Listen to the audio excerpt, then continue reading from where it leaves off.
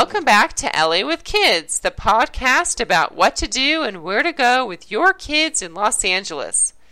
This is podcast number 103 for July 8th, 2012. In this episode, we will highlight some great upcoming events in Los Angeles, share with you some information about Bergamot Station, and also point out some features of our website. LA with Kids is the site for kid-related activities, schools, camps, and more for Los Angeles families. A special thanks to Mark Leonard for providing the introduction and closing music for LAwithKids.com. I am Sabrina Weisler, the host of LA with Kids, and I am also a mother of 7-year-old twins named Madison and Logan.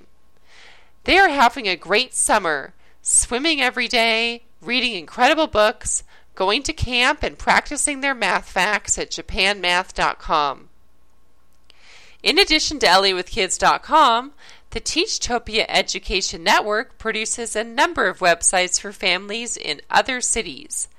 Our other city guides for parents include OahuWithKids.com, BayAreaWithKids.com, PhoenixWithKids.com, NevadaWithKids.com, SDWithKids.com for San Diego, and PalmSpringsWithKids.com.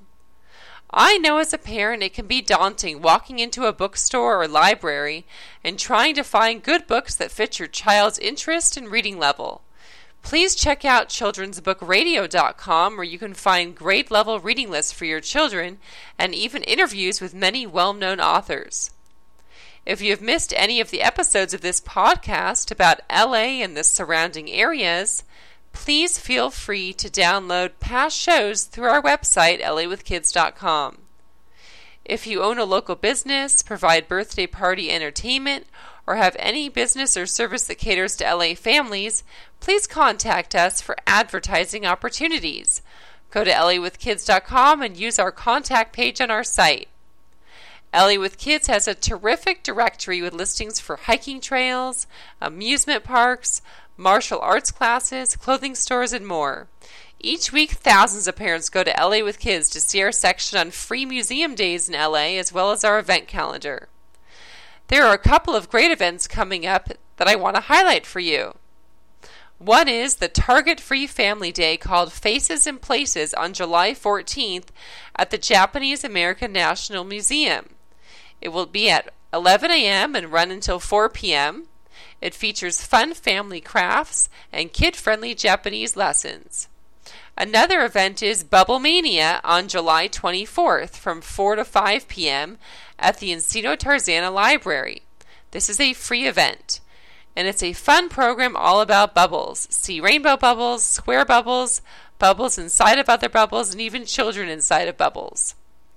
The focus of this podcast is Bergamot Station. It is located at 2525 Michigan Avenue in Santa Monica, right near the 10 freeway. While it was designed by respected artists, to the amateur artist at LA with Kids, the Bergamot Station building seems very plain and industrial from the outside. Don't expect to see the Getty structure or large fountains and grass courtyards. Nonetheless, LA with Kids has heard great things about Bergamot Station for years, and for one reason or another, we had never checked it out. Our biggest concern was whether the venue was family-friendly enough for us. I think waiting for our children to be 7 was a great idea, but I am sure that 5 and 6-year-olds would also have a great time here. On the other end of the spectrum, I think there is something enjoyable at Bergamot for all children over 5, as well as adults at any age. Every gallery was very nice to our family, and there were no hard sales to buy art. In fact, most galleries simply had a price sheet posted on a wall if you wanted to grab it. The LA area has many great places for art, including LACMA, the Getty, the Norton Simon, the Huntington, just to name a few. What is unique about Bergamot Station is that it has both free parking and there is no entrance fee. Bergamot Station also represented a great diversity in terms of the art it represented, including paintings, sculptures, and cityscape photography. Bergamot is a collection of private art galleries, a small art museum called the Santa Monica Museum of Art, and a great cafe. While some galleries have been around for years, there are others that have come and gone over the years. On our visit, we enjoyed a beautiful gallery with colorful, tasteful jewelry, a florist that seemed to specialize in succulents, and we viewed a series of galleries that featured paintings, sculptures, and photography. Speaking of photography, with the exception of one gallery, every gallery we visited allowed us to take our own photos. My daughter, who aspires to be a scientist and an artist, was also given some postcards that represented the works of the artists on display at each gallery. One gallery specialized in photography of chain stores that exist throughout the country. What was unique about this is how landscapes across the country are often reshaped by very familiar store icons. It also showed us how in other parts of the country there are chains that are not prevalent in the LA area.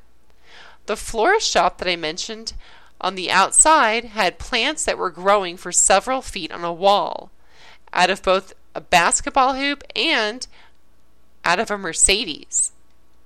My children really liked the Latin American Masters Gallery, which has been at Bergamot since 2009 and has been around in general since 1987. It was our children's first view of the art of renowned Mexican artist Francisco Toledo.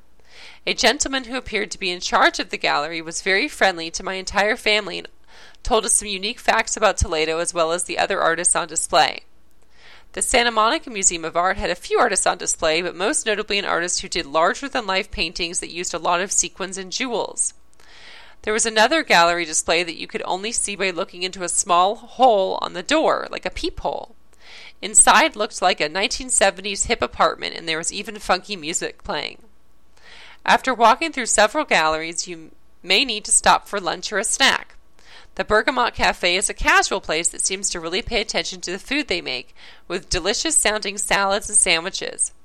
We had already had lunch, so we settled in with a couple of types of brownies.